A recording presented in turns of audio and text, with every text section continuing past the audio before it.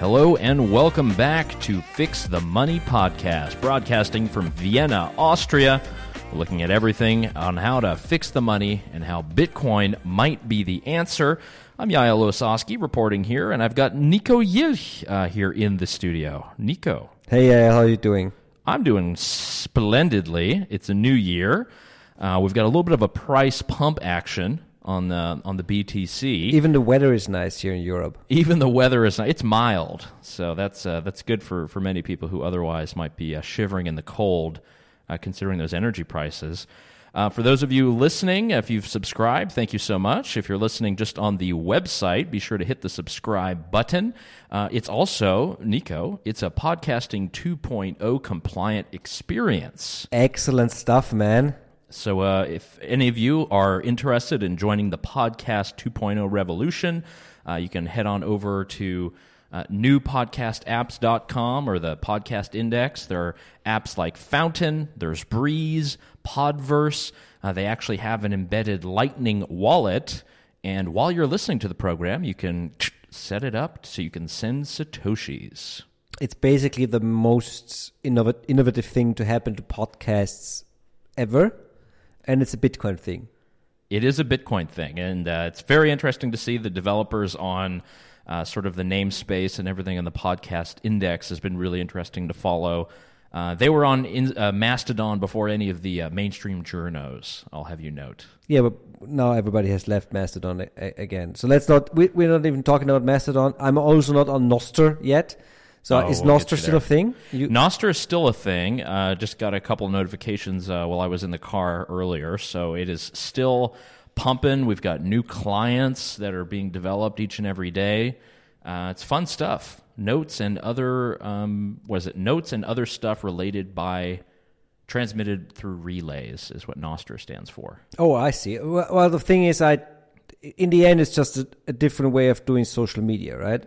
It is, but in a completely uncensorable way. No, I love uncensorable, but in the end, it's still I don't have the time. That's what I'm. Well, the thing is Nostr is a protocol, right? It's not kind of like Bitcoin. It's a protocol, and that means that you can have a Twitter-like client, but then you can also play chess. You can send encrypted messages to people. There's an entire world that is opening up before our eyes, Nico. Oh, okay, I get it. Okay, I'll have a look at it. Especially the encrypted messages is very interesting. Yeah, so it's pub key, private key. You know, it's if you all have a PGP email, which I know probably at least two nerds who listen or still use this. Or if you're verifying your downloads whenever you have any kind of Bitcoin software, which you should always do, then you are using those PGP codes. All right, well... Yeah, we're sitting here. It's the beginning of the new year. It's January 16th of 2023. Bitcoin has just pumped for the last 4 days. I wanted to do a wild price speculation episode, but you have other plans. But can we just start with the price? Because all right, go ahead. People want to talk about the price, right? Bring up the charts. Well, first of all, we're going to steal something from. Are you doing the German podcasting experience? Geez, I know what you're looking for, and you're looking at all the wrong sites. Yes, can you tell me the Blockzeit in German?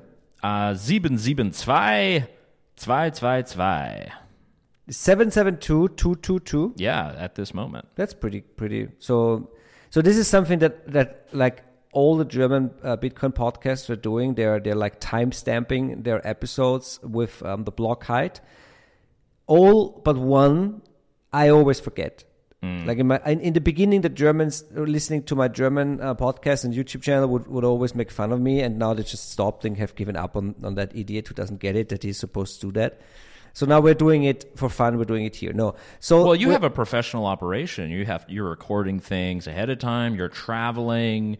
You know, so if you tell somebody you had a block height of 500,000, you know, what does it matter for today? But I guess, you know, it contextualizes sort of what we're discussing. So. It is actually, for me, I'm only talking about this because, yeah, you're right. So for the German stuff, I do have a couple of weeks between taping and publishing. For the English stuff that the people have been listening to, the stuff with Jeff Booth, Chris Tyra, and then there's also Isabella Kaminska coming up, Greg Foss is coming up.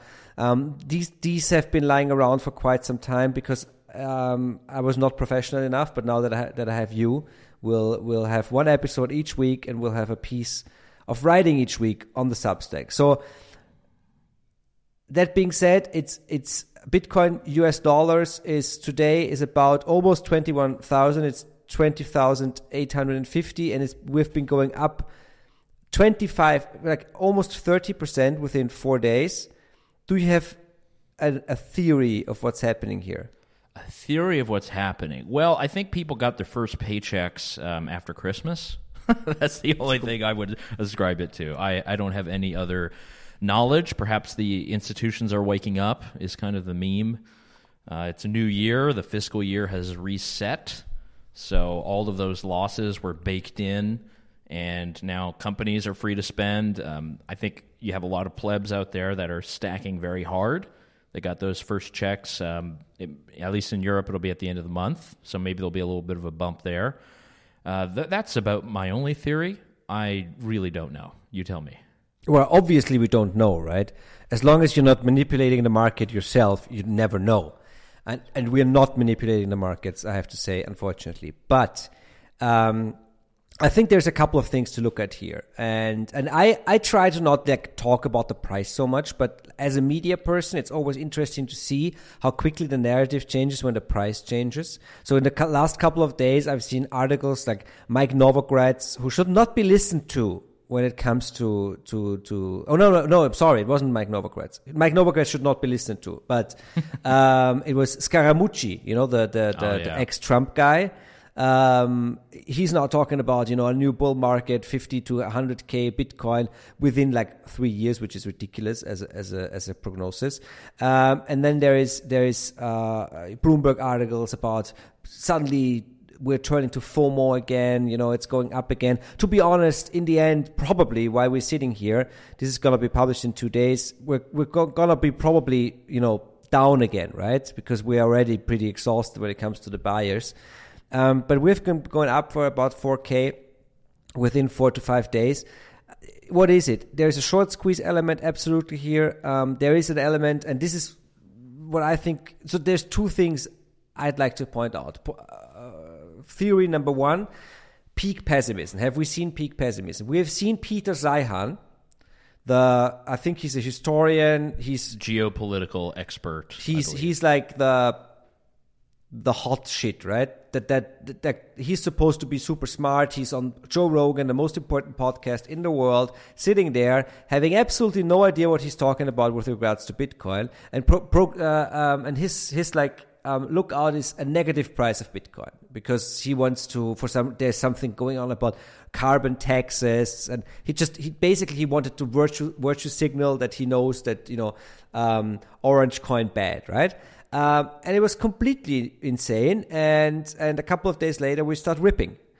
So if you look at it, I'm not saying this is the start of a new bull run because we don't know that. And we are going to probably test the lows again or even go lower than the lows. That's my personal opinion. But if you want to see this as the start of a new bull run, peak pessimism has been reached. We've seen the ECB writing countless articles of complete nonsense and fart about Bitcoin. We've seen Jamie Dimon come out calling it a decentralized Ponzi scheme. I don't know what that is even supposed to mean. There is no such thing as a decentralized. You can either be decentralized or you're a Ponzi scheme, right? If the original Ponzi scheme was decentralized, it wouldn't even be called Ponzi, right? So there's that.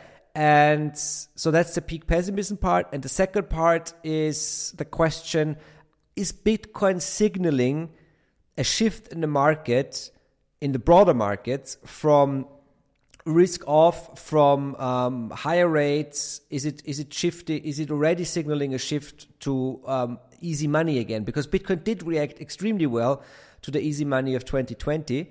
And you would, there's an argument to be made that this is what you should expect if the central banks are pivoting, if the Fed is pivoting back to easy money, or at least back to rate hikes that are going to be more shallow than they've been so far. And this has all been coming because of lower than expected inflation data from the US. So I expect this is the two things I just wanted to talk about real quick. Okay, you're the money guy, market guy. I think that makes sense. And it's funny that you mentioned Scaramucci. So I will, not that I'll see him, but I'll be in the same town as him later this week. I'll be heading to the mountains of Davos, around the World Economic Forum. Fear not, I don't have a ticket. I don't pay $50,000 to get into elitist events. We'll be hanging out sort of along the edges of the event. And the Financial Times, it's funny that you mentioned the decentralized Ponzi meme. They're having their entire event, Financial Times, huge newspaper, right? Big operation. Their event in Davos, their premier event, is called the Great Crypto Reset. And it's only about essentially being bearish on Bitcoin and all of the crypto. Do you know cousins. who's coming? Do you know who's coming? That is a good one. I got denied from the event, so you're not coming. But do you know who is? Is Jemima there? That's actually a great question. Let's ask the DuckDuckGo if we can get that. I did not get the final list, but the meme. There we go. So the Financial Times website, the crypto's Great Reset. Can it move from speculation to real world utility? And it's at the super expensive thing. They're in partnership with Circle. Interesting. They've launched their new Euro coin a couple months ago, actually. Still on. So we have Jeremy Allaire, who's the CEO of Circle. Niall Ferguson, amazing historian. He's a good guy. Niall I can recommend the last episode Neil Ferguson did with Tim Ferriss. Yeah, he's very good. He's a Bitcoiner, absolute Bitcoiner. And then Katie Martin, markets editor at Financial Times. So that's your sort of expert panel. So the Financial Times is super interesting when it comes to this. First of all, this is a paid-for event, right? They're partnered with Circle because they're getting lots of money from Circle, so they're gonna go easy on crypto, right? Or on stable coins. Yeah, exactly. So it's gonna be stable coins are good. Like crypto is also okay, and then but it's gonna be orange coin bad, no question, because Circle. What's Circle? They are backed by Goldman Sachs, right? They are the American equivalent of basically Tether. I personally, this is also speculation, but I've always thought that a lot of the Tether FUD comes from competitors like Circle, probably, because they want part of the stablecoin pie. Obviously, I can't be sure, but the FT, I like the FT. I'm planning on actually subscribing to the FT, because now that I have more time on my hand, because I don't spend so much time on Twitter, I can. And the thing is, they are going to be. We are going to have different opinions on many different things, but that's a good thing. That's not a problem. And I see that they have lots of good people there. They have lots of expertise, and they are one of the most interesting newspapers in the world. I would consider them. So FT, yeah, but I'm going to make a little bit of a preview here. I talked to Isabella Kaminska. She was like the star there, and she left. And she talked about why she left and what and even what she thinks about Bitcoin now. She talked about that in the podcast. And now that you say it, we're gonna probably publish it soon. There you go. Because now there's a focus on this again. So the FT is the FT. They are a super mainstream, well-connected mainstream newspaper. They live off their connections to industry. They live off their connections to power and central banks.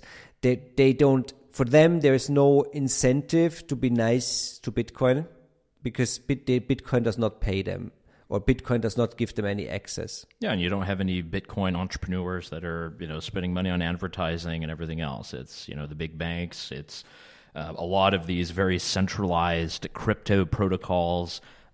You can bet that people like Stellar and Hedera and all of these different types of tokens and coins, they're also there in Davos, and I'm pretty sure they'll have front row seats here. They're probably paying a good amount of money to be there. Last year, what I saw from the pics, it's like polka dot pavilion and Web3 this, NFT that. So they're really going at it. It's I personally, I mean, I don't want to be that guy, but personally, I don't really believe in the big version of the Davos conspiracy. I mean, yes, it is interesting to see that many people who go there, make something of themselves and have careers, and absolutely people who do have big careers in politics are not there just because they are so smart. Sometimes they're there just because they're so dumb. But the Davos thing, it's a drinking club. That's what it is. It's a drinking club. It's a drinking club, and it's also. I've seen the speech that Klaus Schwab gave about China, and of course that's. I mean, I oppose this 100%. Yes, but I don't think that it's so important. It's a drinking club. It's basically just an excuse for super rich people to hang out in the Swiss Alps in winter, because who wouldn't want an excuse? And actually, it's not an excuse for the super rich people, because they can always hang out in the Swiss Alps. It is an excuse for the whole media circus, and the politicians, yeah, and the politicians. Bloomberg sending live from Davos all the time, and you'll get some interesting interviews from there. I'm sure Ray Dalio will be there. Neil Ferguson. I mean, I really like Neil Ferguson. I actually did an interview with him a couple of years ago when he was in Vienna. I remember this. Yeah. He speaks German. He studied in Hamburg, and he's got a great book, The Ascent of Money. So The Ascent of Money. He has studied a lot of the different currency issues going back in history. Funny enough, though, crypto's great reset. They're using the meme. Way to go, FT. Are you using it like writing it as a? That's the name reset? Of the event. Is it a reset or is it a reset? Reset. Okay. Yeah. So that's how you'll bring back some stories from Davos. I'll right? have some stories. If I find anyone interesting, I'll try to do an interview. We'll see. I mean, I'm hanging out on the fringes. The main stage event is when you need that $50,000 ticket, which I surely don't have.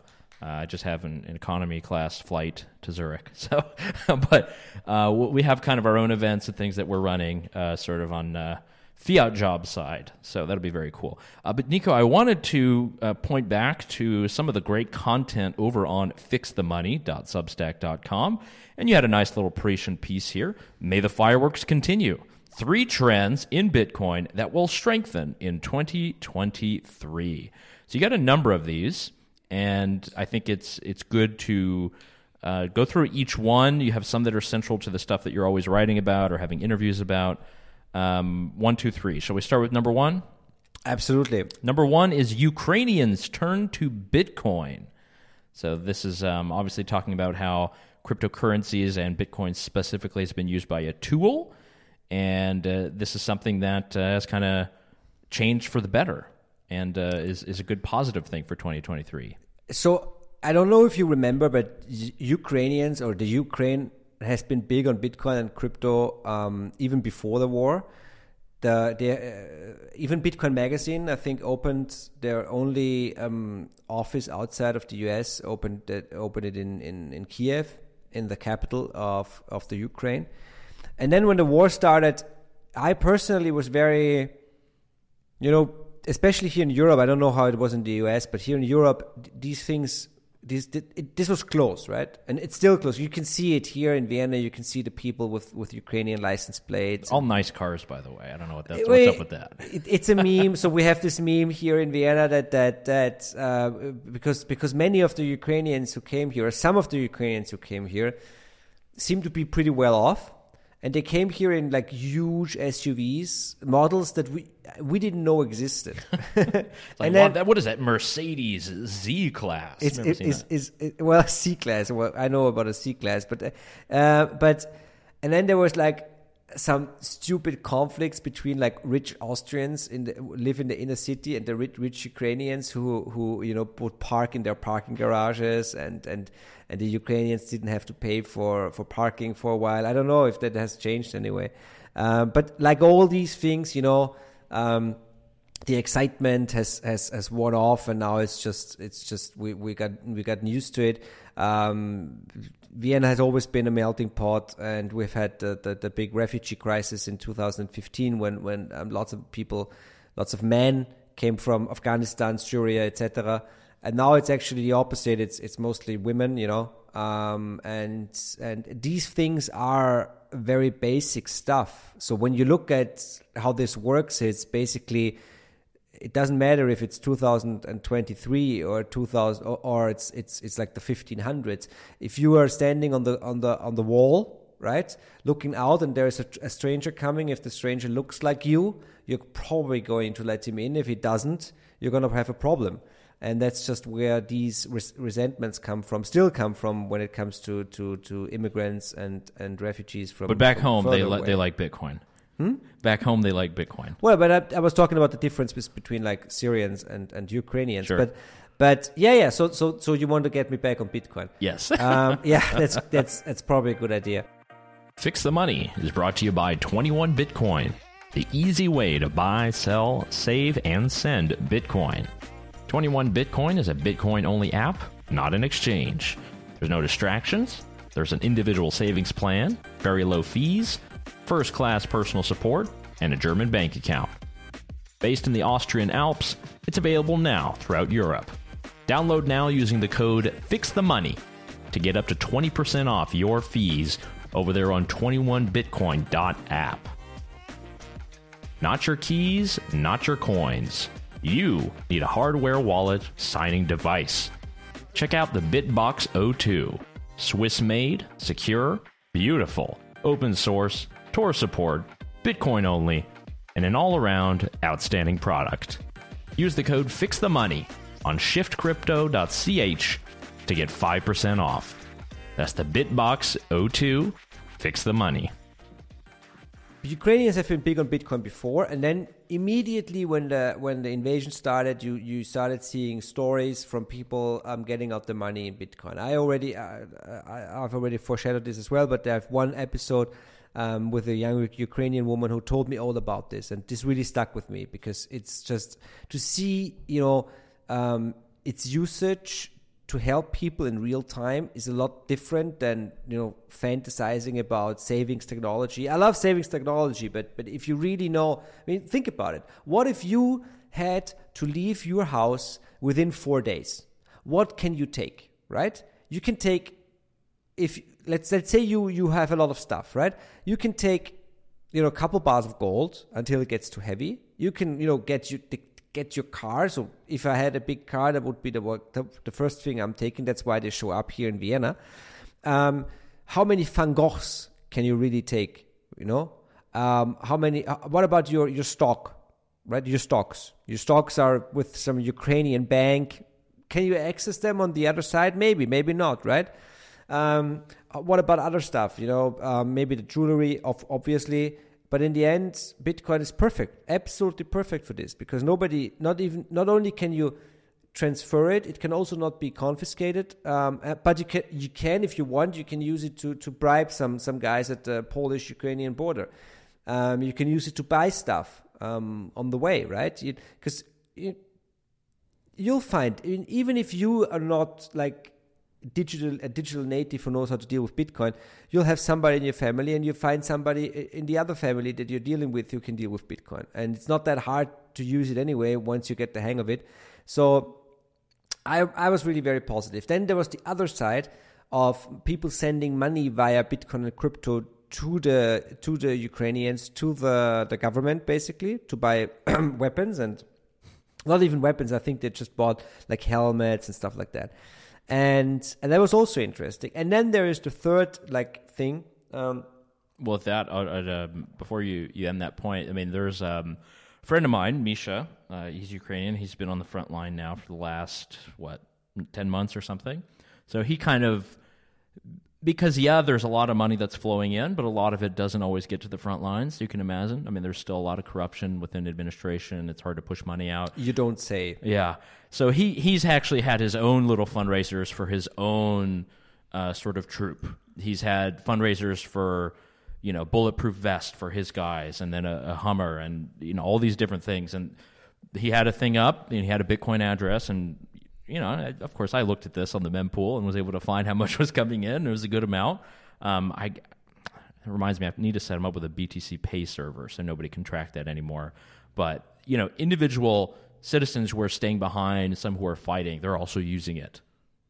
I mean, that's amazing, and the fact that you even have the power to do that, right, as an individual or as a small group, is absolutely great. So this really personally gave me some hope there, because people can use it in their daily life. They can use it to help each other and to help themselves and each other.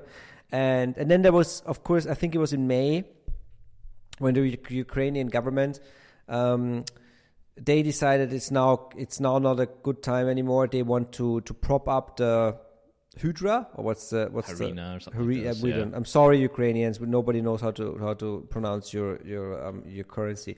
Just go back to the Austrian shilling. Yeah. So the government actually banned the use of Bitcoin and crypto for like individuals in order to protect the currency. And this is a trend actually that worries me, and it's worrying me in many countries, because it's basically a version of the gold ban that the Americans had from 1933. It's like, we can use it as a country, we can use it as powerful politicians, but you cannot use it day to day, right? You have to get. I mean, it's not really easy to ban that anyway. It's actually impossible, but they are trying. So that's not positive. It's very negative. And it's happening I think it's happening in Iran, it's happening in Russia. But in the end, there's no way of enforcing these laws because of the nature of Bitcoin. But for the Russians as well, I mean, they have been cut off. I mean, and I'm talking about like the normal people who are not at fault for this war. They have been cut off from SWIFT. They have been cut off from like Apple Pay and Visa. So I can only imagine how many turned to Bitcoin, and I'm pretty sure it's a couple, right? Point number 2 on your piece here from the Fix the Money Substack. This sort of a hopeful thing is Russia has floated the idea of accepting Bitcoin for oil. This is a big topic. This could be a whole episode, I know. Yeah. But, so let's touch on it real quick. This could be a whole episode. We should do an episode on that. I don't think this is a hopeful thing, though.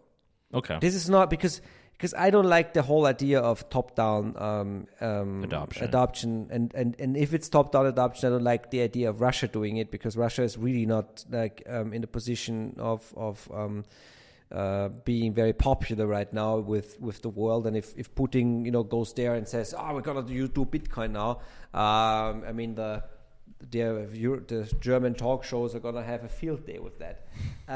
But in the end, I mean, it is neutral money. It is perfect for this. And Putin actually, he talked about this even before the war. He said something about, he looked at crypto. They never, say Bitcoin, right?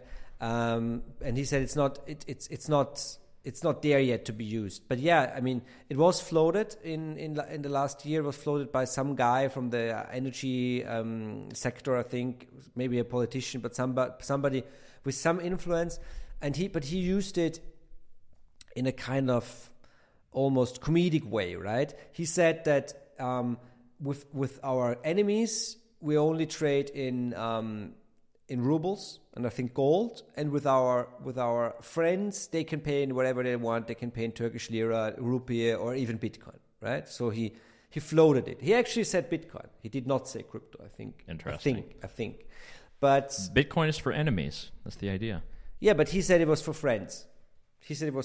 But yeah, I mean, it is for enemies, because nobody can, fuck you over with a Bitcoin transaction if you know what you're doing. And I think Bitcoin will be part of like the energy question, but there are so many political questions in there. This is really something for a whole episode, right? Oh yeah, we should do an episode about that. Yeah, that'd be good. And there's a couple good Russian expats who've left and who are in Ukraine now, who are sort of Bitcoin aficionados, and sort of they understand more from not that the media is very free and you have any good analysis, but at least there you have more of an inkling about what could actually happen. So talking about your article here, may the fireworks continue, 3 trends in Bitcoin that will strengthen in 2023. Obviously, you mentioned Luna, you mentioned FTX. You've had some great live streams on that on the German channel. And last point, I think is an important one, is that Bitcoin maximalism became a thing. And you say it's because of the so-called shitcoins and shitcoin bank casinos that has created more maxis than at any time in history. Yeah, I mean, it's Bitcoin maximalism started out as a derogatory term coined by Vitalik Buterin, and like so many times in history, the people affected by it just took the term and are not trying to put a positive spin on it. I wouldn't be sitting here if I haven't decided at some point that I want to be somebody who concentrates on Bitcoin. My personal view is also, even if you only go into the whole thing with the trader's perspective, it's still better to just buy Bitcoin because it effectively functions as an index fund of the whole sector. So all the other coins, even if there is anything there, it finds its value in Bitcoin as a base currency, as a reserve currency of the so-called crypto sector. So I am of the completely opposite opinion of Raoul Pal, who famously said, when it goes up, it's better to be in altcoins because they go up quicker, and if it goes down, it's better to be in stable coins. So there's no reason to ever own Bitcoin. He said that, not me. I oppose this view. I think there is a good reason to always be in Bitcoin. So there's that, and that's. But I look at this from like the media mainstream perspective, and that's what I meant with it became a thing. So there was the now famous article with Corey Clipston from Swan Bitcoin, who was visited by the New York Times, and I think they even took pictures of him playing basketball, which is like, I mean, come on, we've come a long way from, you boiling the oceans, orange coin bed, to Corey playing basketball in his backyard and talking about how he's a Bitcoin maxi. Now, because he also, like all of us, had other phases. And then they did a very similar thing here in Austria with their Standard, where they also talked about the Bitcoin maximalists, the Church of Bitcoin Maximalism, they called it. And they actually took me as an example, and I'm quite proud about that because it's, for me, it's very important to, if I talk, even if it's only for self-preservation, right? If I talk in the media and I talk about Bitcoin as an expert, I cannot be, even if I wanted to, I could not know what's happening with Luna or Cardano or IOTA or whatever. IOTA is a big thing in Austria and Germany. and what have we really seen last year? We've seen, I think Nick Carter is a smart guy. Absolutely. I think he's genuine in many ways. I think his contributions to the Bitcoin space are relevant and valuable, and I have no problem with being just have a different opinion on the maximalism thing with him. It's totally fine. But there's also other guys like this Udi guy, right? And others. Is he German? I think he's a German guy, isn't he? He might be Swiss. Okay. I think he might be that Swiss, makes sense. but I don't know. Grüezi. I've never seen him talk German, right? His name is a German name. Yeah. I don't know, maybe. It's an accent too. And going around doing shows on the death of Bitcoin maximalism, and it's basically, and it felt forced as well. It felt very like a forced narrative to get people to buy shitcoins, basically. Well, either that or follow me on Twitter, subscribe to my Substack. It seemed more like engagement farming than anything else. No, but I mean, he was just a part of it. Of course, he was a part of all the different things. He had his FTX promo codes and all these different things. Now he's got a war on seed phrases. This is sort of the next thing that. And self-storage, right? Yes. Yeah, exactly. Self-custody. Yeah. I mean, that's ridiculous. It's absolutely ridiculous. I get where he's coming from. I get that mass adoption will need, at some level, trust in third parties. There will be custodians. There are already custodians, and we have many problems with that. But there are already custodians on the institutional side. But it's people know how to trust a custodian. We don't have to teach people how to trust a custodian, but we do have to teach people that it's now possible to not trust a custodian and to trust in yourself. And I personally have a big problem with people who do not believe that their fellow human beings have the capacity of developing trust in themselves and just taking care of their own stuff, right? Because that's basically the main difference between like collectivists and individualists. The main difference between people who go down the authoritarian route and the route of liberty is that those who choose liberty are only those who can imagine to take care of themselves, right? And the others who cannot imagine to take care of themselves are trying to force everybody into a situation where they cannot take care of themselves anymore, and that is collectivism. And I'll add to that. It won't be my first mention, but the Marxist idea of false consciousness plays into that. So what's that? So the idea from Marx is that basically the worker is so propagandized by the bourgeoisie, by the powerful bankers, by the powerful capitalists, that he's not capable of thinking for himself. So that while he might say he's for free markets and he's for competition and he hates unions, that's just because he's been coerced and manipulated and propagandized to hold that belief. So it's a kind of gaslighting, as it were. But I think this is practiced by many different people. I mean, obviously in the financial mainstream elite, but there are a good number of crypto-type folks who fall into this as well. People are too dumb to be able to learn how to memorize a seed phrase or use some kind of backup. They're too dumb to do this. Just, we have to have a little bit of faith in humanity because the ongoing project, just looking at the debt numbers of a couple of countries, and in the States, we're talking about raising the debt ceiling again, all over again, something blowing past $20 trillion. I'm sorry, but there's got to be another way. I mean, why the debt ceiling? Now tell me about it. As a journalist, I've had to deal with this every year because this is like Christmas. Every year you have this story. And the only reason I can see that you wouldn't really abolish the debt ceiling is that yes, you can use it as leverage in negotiations between the Republicans and the Democrats, but you can also use it to remind people, that there's a fuck ton of debt we're in, and at some point it will come home to haunt us. Just a little reminder, it's just like this little Evernote or like Apple reminder thing, right? And okay, but back to the. Wait, but I can't let you go on. Are we going to have it? Are we going to have the $1 trillion platinum coin? Is that coming? Are they going to mint the coin? I don't know. This is also a yearly thing. I looked into this. The $1 trillion. So this is a legit thing.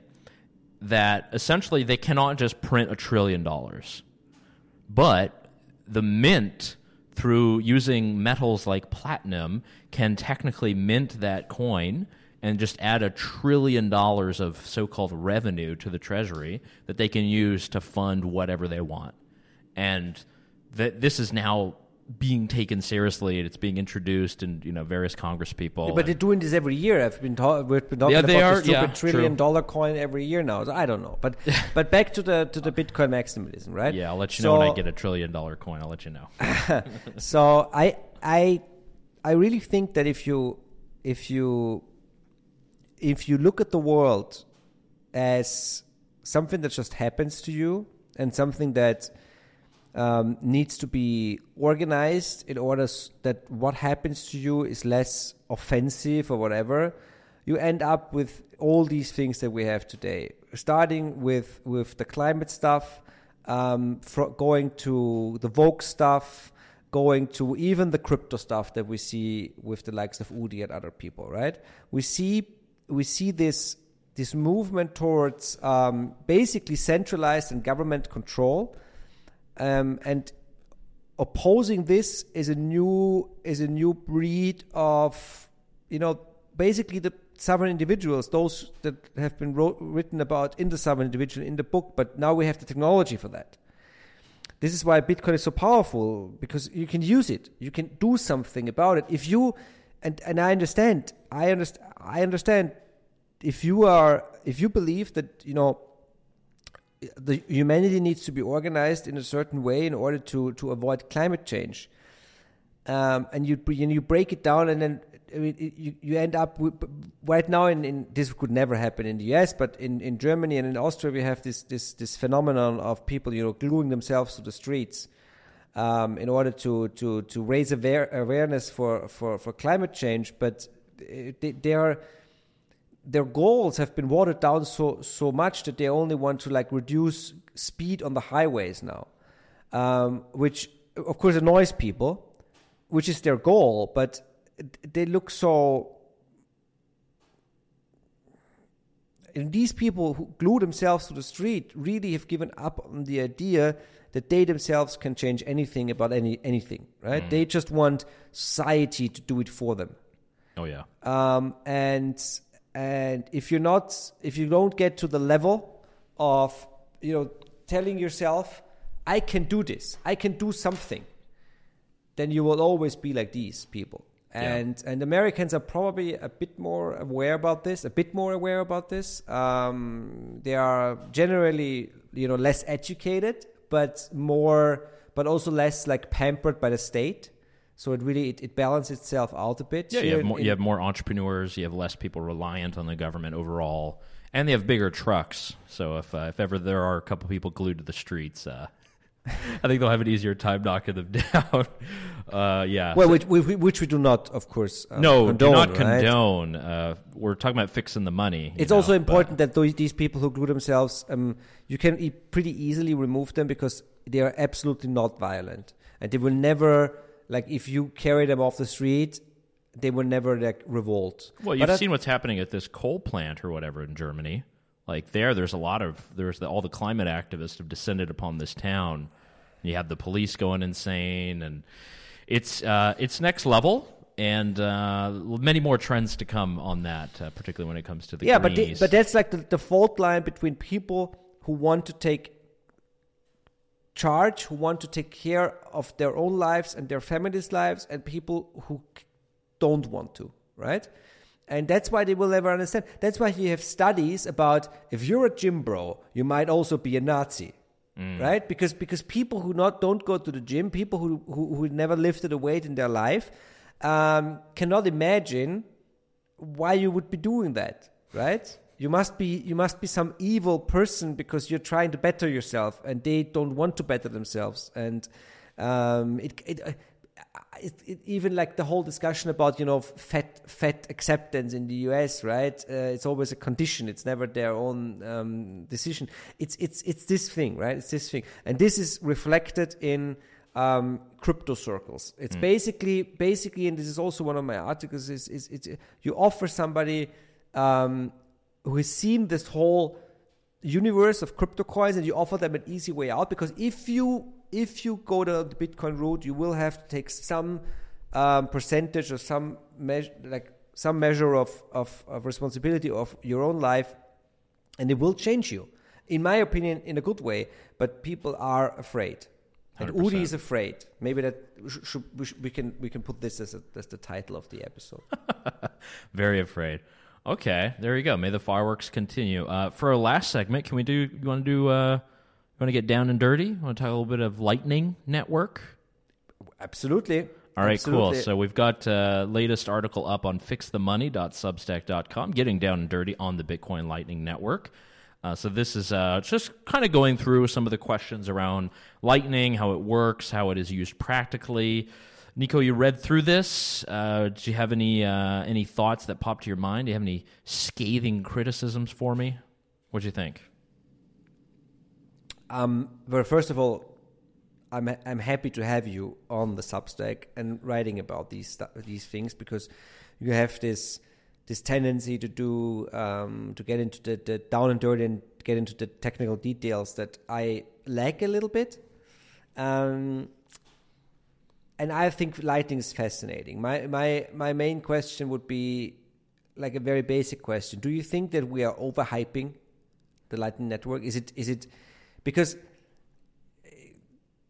people who are really like in the development of the Lightning Network will tell you it's still very experimental. Then there was the whole strike is going to bring the Lightning Network to 800 million points of sale in the US, and you can pay with Lightning at McDonald's and I don't know what, like Prada. That never happened, right? Well, that deal has been delayed, but it might come later this year, is what Jack Mallers said. Okay. So, good question, though. Is it being overhyped? And it's true. A lot of the Lightning developers, I'm thinking of René Picard, who's the German fella. Yeah. So he's also, he had a tweet thread the other day, not that you're on Twitter much anymore, just talking about, like, he's going to be much more critical of Lightning going forward. And I think it is an important thing to do. And I don't do this as an academic exercise. I do it after running Lightning nodes, trying to balance channels, seeing things fail. We went to, there was a Vienna Bitcoin meetup over the summer that was put together by the good guys over at 21 Bitcoin. And I had hooked up my Lightning wallet at home to Zeus, which is a great app, open source app. And I went to go pay, and I thought, no way this is going to work. No way it'll work out in the wild, connected to Tor at home. And it went through, and I was really surprised. But the fact that I was surprised or that it was a question shows that there is a broader problem with Lightning. I think what we're going to see is you'll have very big custodial players. You'll have a lot of people who are using mobile apps. They'll use some of the services. You don't have as many incentives anymore to be sort of your self-sovereign pleb at home with your Lightning node running on your Raspberry Pi. I think we always need that. I think these things are going to happen anyway. It's just they're just going to be packaged. Yeah. You know, you have Lightning nodes in your water heater, basically. Oh yeah, and you can do this, and the thing is a lot of Bitcoin people tend to complicate things, particularly from a technical perspective. You don't really need to do Raspberry Pi on this and that. You just have like an old laptop that's just sitting there, and you could use Citadel or use Umbrel or use Embassy OS. You can use any of these apps, just download, and you can get your Bitcoin Core node running, get it hooked up to Lightning.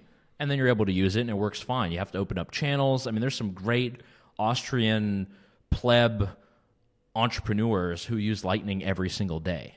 And they're selling all types of different products. They're getting things out of the door. I mean, there's so much innovation and entrepreneurship that's happening. But I think it's just people, when they hear about the technical requirements or that you got to do everything by command line, I think it throws some people off. And it really doesn't have to be like that. So I think we will have Lightning sort of how the Americans are doing it with Cash App. So Cash App is a very popular pay app that you use in the States to pay your friends or your cleaning lady or whatever. And you can buy Bitcoin there and send Bitcoin via Lightning and receive via Lightning. And it's being integrated into that. So you have 50 million Americans who could be using Lightning tomorrow. Do they have the incentive to do that right now? No. Do they have the education? Not yet, but they could. And I think that's something that we'll see. Unfortunately, because we have financial, regulatory, walled gardens, this stuff will have to happen block by block, EU, US, Canada, unfortunately. It is actually so funny. So I'm doing a deep dive on central bank digital currencies again these days. And it's so funny to see, even as an argument, the argument would be, 150 central banks and worldwide are working on central bank digital currencies. And I said, yeah, but they're all working on their own version of it. And it makes absolutely no sense. So basically, I love thinking in first principles. I also love there's a word, undercomplicate things, down simplify things, right? So one of the things that simplifies the Lightning Network for me are two things maybe. First, you can use it to show Bitcoin to people. Yes. So I would tell people to install Wallet of Satoshi or Moon all the time because people would trust something that would come out of the App Store. And then I can scan their QR code and I can zap money over. And it works instantaneously, and it's kind of magic, right? This is great because even for us, fortunately we're not in the Ukraine and not in Russia, but even for us, this gives us some day-to-day use. I go out for pizza with my guys. One guy pays, the other pay him in Lightning, right? Or I don't know. You have a fitness coach somewhere else. You pay him in Lightning. Stuff like that. And that's the one thing. And the second thing goes more into the macroeconomics is this very interesting article by Nick Bhatia, who talks about the Lightning, basically the Lightning fees that you would receive as this kind of natural rate of interest within the Bitcoin network, which makes a lot of sense, to be honest. I mean, the routing fees, or I think so. Yeah. Okay, yeah. I need to have. I would have to get into that and read it again in order to. We should get him on the show. I had him on the German podcast in English. Obviously, I can link that. He's great. I think Nick is one of the smartest guys when it comes to talking about Bitcoin from an economics perspective. And his book Layered Money, I recommend it a lot because because it is not very technical. Yeah. And so that's Lightning for me is this development. And the questions for me are, is there going to be another layer, because we don't know yet. Is there going to be another layer that's even better than Lightning? Is there going to be a third layer that we can use? I don't know. One thing that I do think is great, and we talked about this like in the beginning, and this could also, give us a nice end to the episode, is that with Lightning you have genuine innovation in the media sector with podcasts. You have genuine innovation. I mean, even if you are like a streamer, you should absolutely be on Lightning. There's a Stacker News. It's sort of like a Reddit alternative where people are stacking sats and liking different comments, and people get sats sent to their wallets. Like, that's being used right now too. It really shows you that Bitcoin is the native currency of the internet. Something we talked about in our last episode, and and this is great. And we're only at the beginning of this, I think. And I remember doing an interview, like even an event. I think I was hosting an event. So when I was a journalist in 2017, I would work as a moderator, as a host, right? And they would book me for this event for their ICO. So back then I was not a Bitcoin maxi. I didn't even know what a Bitcoin maxi was. I didn't know much about the whole thing. I knew that they were doing an ICO, and they were planning. It was, I think, on Ethereum. It's a team out of Graz here in Austria, and they were planning to do something with streaming money, right? So exactly what we're doing now on Podcasting 2.0 and Lightning. They were planning to, like, you're not paying. If you park your car, you're not paying for like half an hour. You only pay every minute a little bit, right? And to their I have to say that these guys, they actually canceled their ICO after they found out that ICO is a total scam. So I have to. Good on them! Wow. Yeah. They actually canceled. I think they sent back all the money that they raised, and the project never materialized, because now we know that you can't just do this. You can do this from a technical perspective, but you always need the economics, so people would actually use the stuff. Right? Tokenomics, yeah. And to the point of Bitcoin maximalism, don't never forget why altcoins exist. Altcoins exist to get your Bitcoin. They exist because the people who are running the altcoins know that they only want Bitcoin. I mean, if you are Charles Hoskinson and you printed a bunch of Cardano, do you really think that this stuff is valuable in any way? Would you, if you printed this out of thin air, you would never put your money in there, right? That's why Vitalik Buterin is always so good at selling the top, and there's even a video about the Ethereum Foundation selling the top. Okay, let's not even get into this too much. But I think that's good. If you guys want to learn more about that, that's over there on the Substack. And if you have questions or suggestions, I believe you can email fixthemoney@substack.com. That email works, right? I believe so. I think so. Yeah, I think that forwards.